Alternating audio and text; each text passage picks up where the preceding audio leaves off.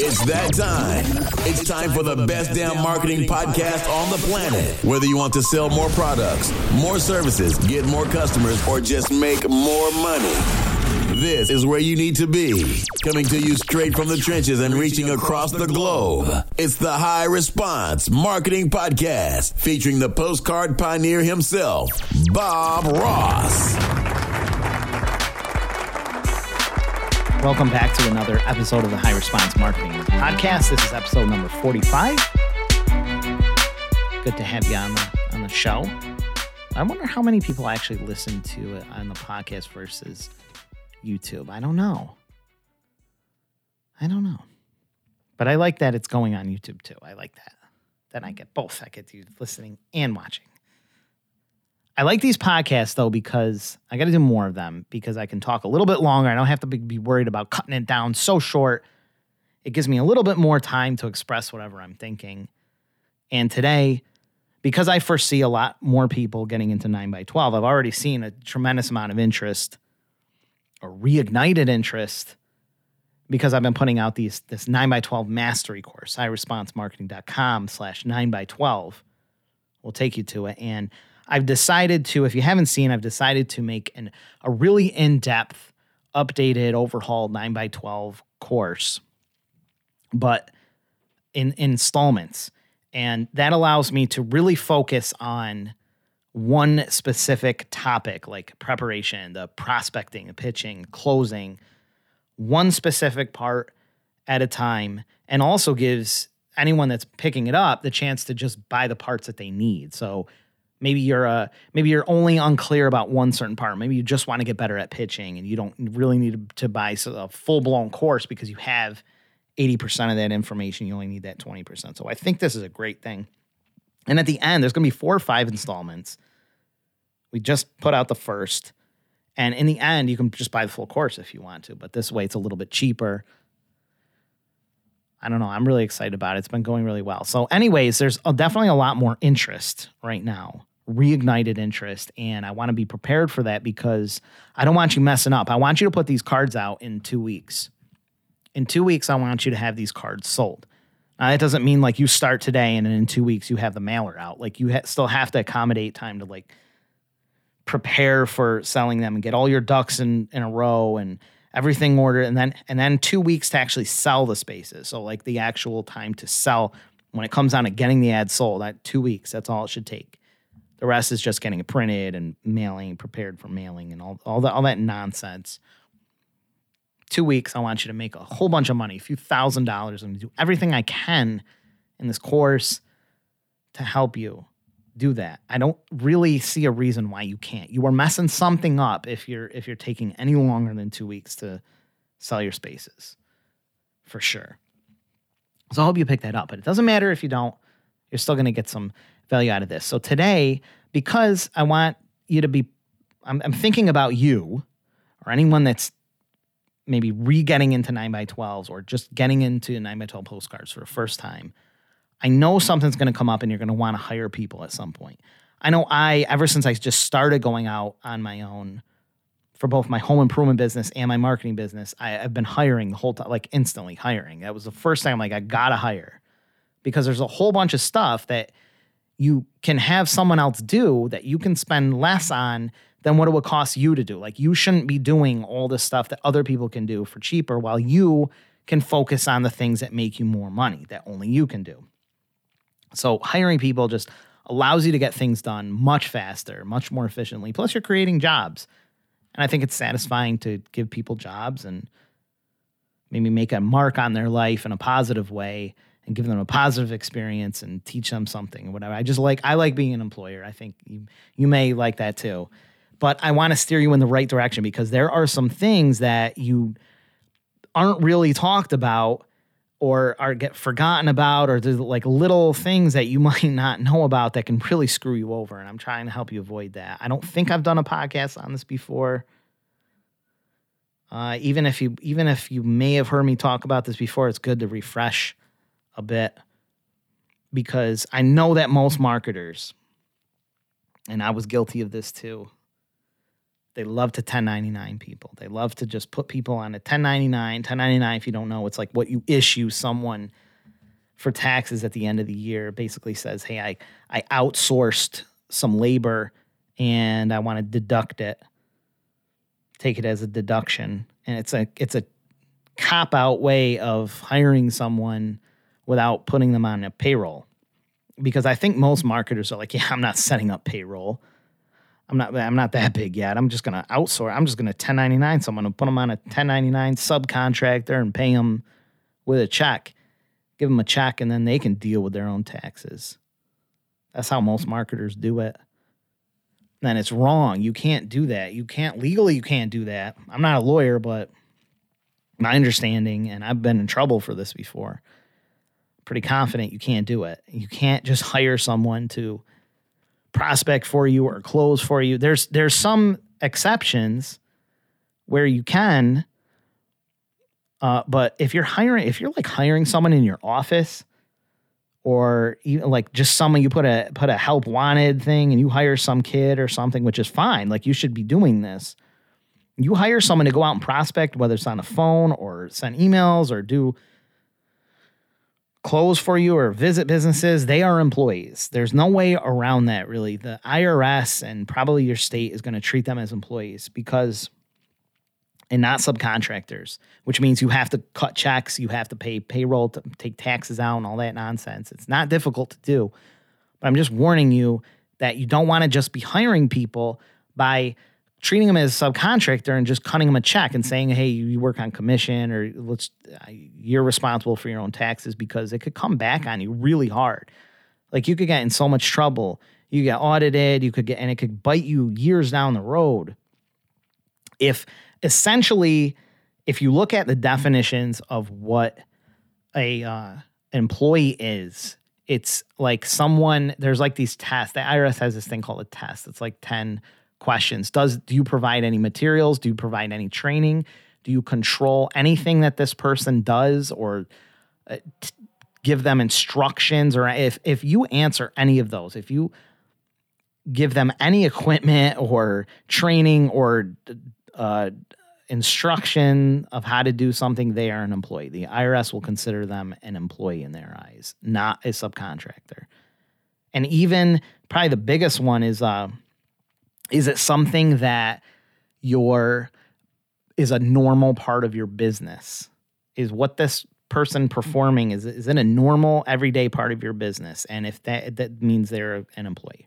So if you hire someone to make calls, or you hire someone to go out and prospect and talk to business owners, you run the risk of getting in trouble with the IRS and also kind of screwing them over, because if they start making money, they may not fully understand that they have to pay taxes, their own taxes. They're basically self-employed, and they don't know that. So the end of the year, you report that income so you can take a deduction on it, and then they get socked with this huge income that they didn't pay any taxes for, and now they're treated like self-employment. And that's where problems can arise, because now they might be like, well, what are you talking about? I work for this guy or girl. And then it turns into the IRS is like, oh, really? And now they come looking after you. So I'm just trying to save you some hardship, because that could really hurt your business down the road.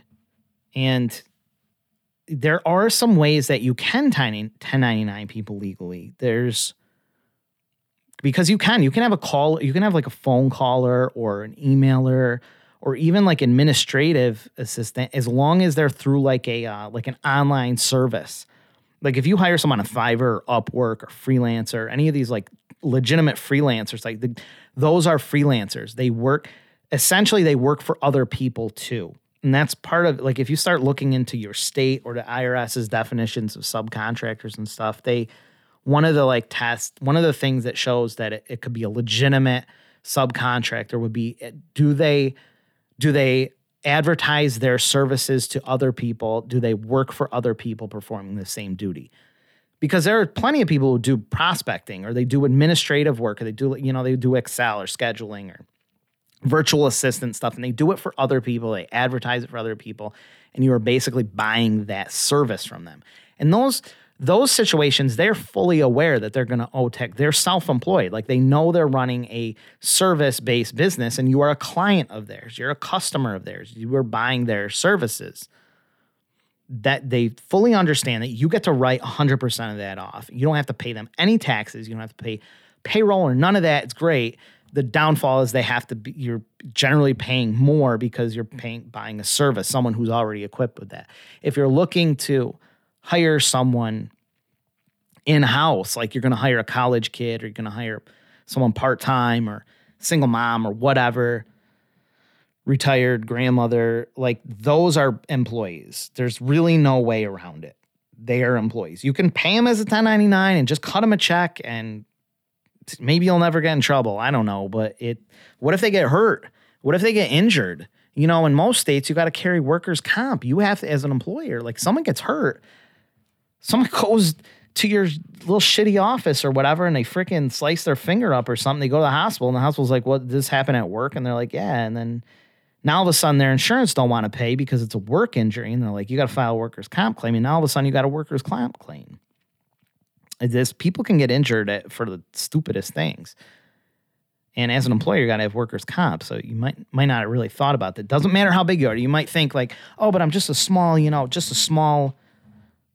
agency and stuff. Well, that's being an employer. Like, it doesn't matter how big or small you are. You have to take care of your employees. Like, you have to take their taxes out. You have to pay them a decent wage. Like, you have to have workers' comp. You are an employer. You're no different than any other employer, like a restaurant or something. You see people crapping about the way they're mistreated at a restaurant. Those are small businesses too. You are no different.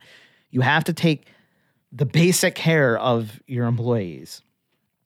Don't try to cheat them out of things. So you may wonder, well, how do I actually set, like, I'll never be able to get a person employed. I'll never be able to have an employee if I have to do all these things with payroll and stuff. It's fortunately really easy. It should not be a hindrance. Even commission-based stuff. Like, you buy a workers' comp policy, you're going to have to do that. I get mine through the state. I'm in New York State, but most insurance places can do it. It ends up being cheaper for me, but it's cheap. Like, workers' comp is based on the danger of what their job is. So, like, prospecting and office work and stuff is really cheap. Like, a few $100 a year might cover like 4 or 5 employees or something. It's really not that much. You buy a workers' comp policy, then you're covered there. If someone gets injured, that prevents you from getting sued personally. Like, your insurance would take care of their bills. And then you use a service like Gusto.com. That's the one I used, and I'm not sponsored by them or anything. Gusto.com. I've been using them since 2014. I was using Paychex. The big players are ADP and Paychex, and I was using them before. But they were just raping me in costs. It was like $70 every 2 weeks to process payroll. It was crazy. I was paying almost $200 a month just to process payroll, and I had to pay people every 2 weeks, which sucks.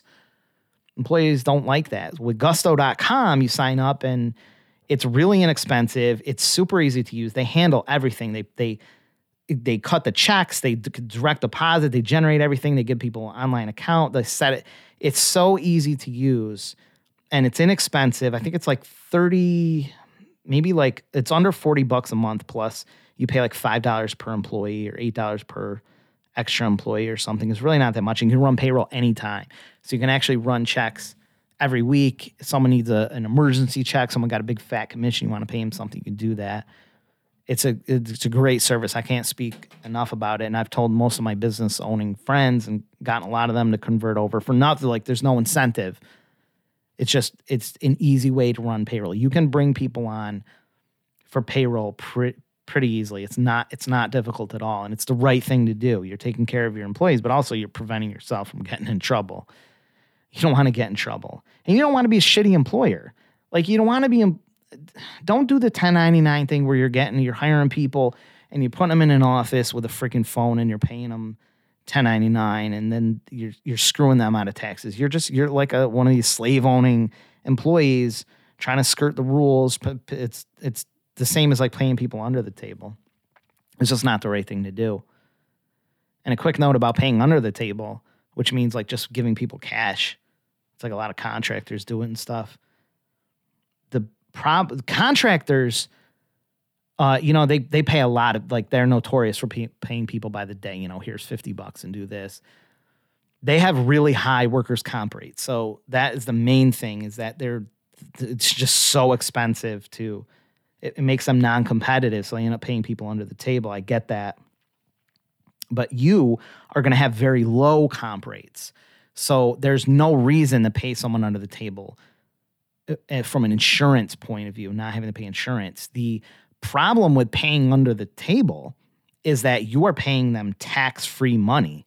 That's really the problem, is that you pay someone $50, you're paying that $50 out of money that you already paid taxes on. So that you had to make maybe $75 by the time you got that $50, you paid your $20-something in tax on it. Now you gave them that $50 and they don't have to report it. So they're getting it tax-free. So they're essentially getting something like $75 because it's tax-free. Meanwhile, you paid the tax. It's a stupid, paying under the table is stupid. Maybe for something quick, like a day, you need some kid to help you put up some bookshelves in your office or something. Like, you don't need to pay someone on the, like, you just pay. And I think there's even like rules where you can do that kind of stuff, like a few $100s. It's like babysitting. Like, you don't have to put someone on the payroll for like a few $100. But if you're going to actually hire someone, you got to set up payroll. It's easy. I guess there's a couple points to this, is that one, you don't have to be afraid of hiring people. I think that you should become an employer and create jobs and use that as a money maker. Like, employees should be making you money and saving you time, but you got to do it right. And it's not difficult. You go on gusto.com, set up your payroll. It's really not difficult. I love it. I love being an employee. And I want you to be an employee too. I just don't want you to get in trouble. I don't want you to get in trouble with the IRS, there's so many agencies that can come down on you, like unemployment, worker comp, the IRS, the state. There's just so many, that labor boards and stuff that can come after you. And I don't want to see that. I don't want to see you lose your business over something stupid like that. So I hope that helped. If it did, let me know. Other than that, we'll see you on the next episode.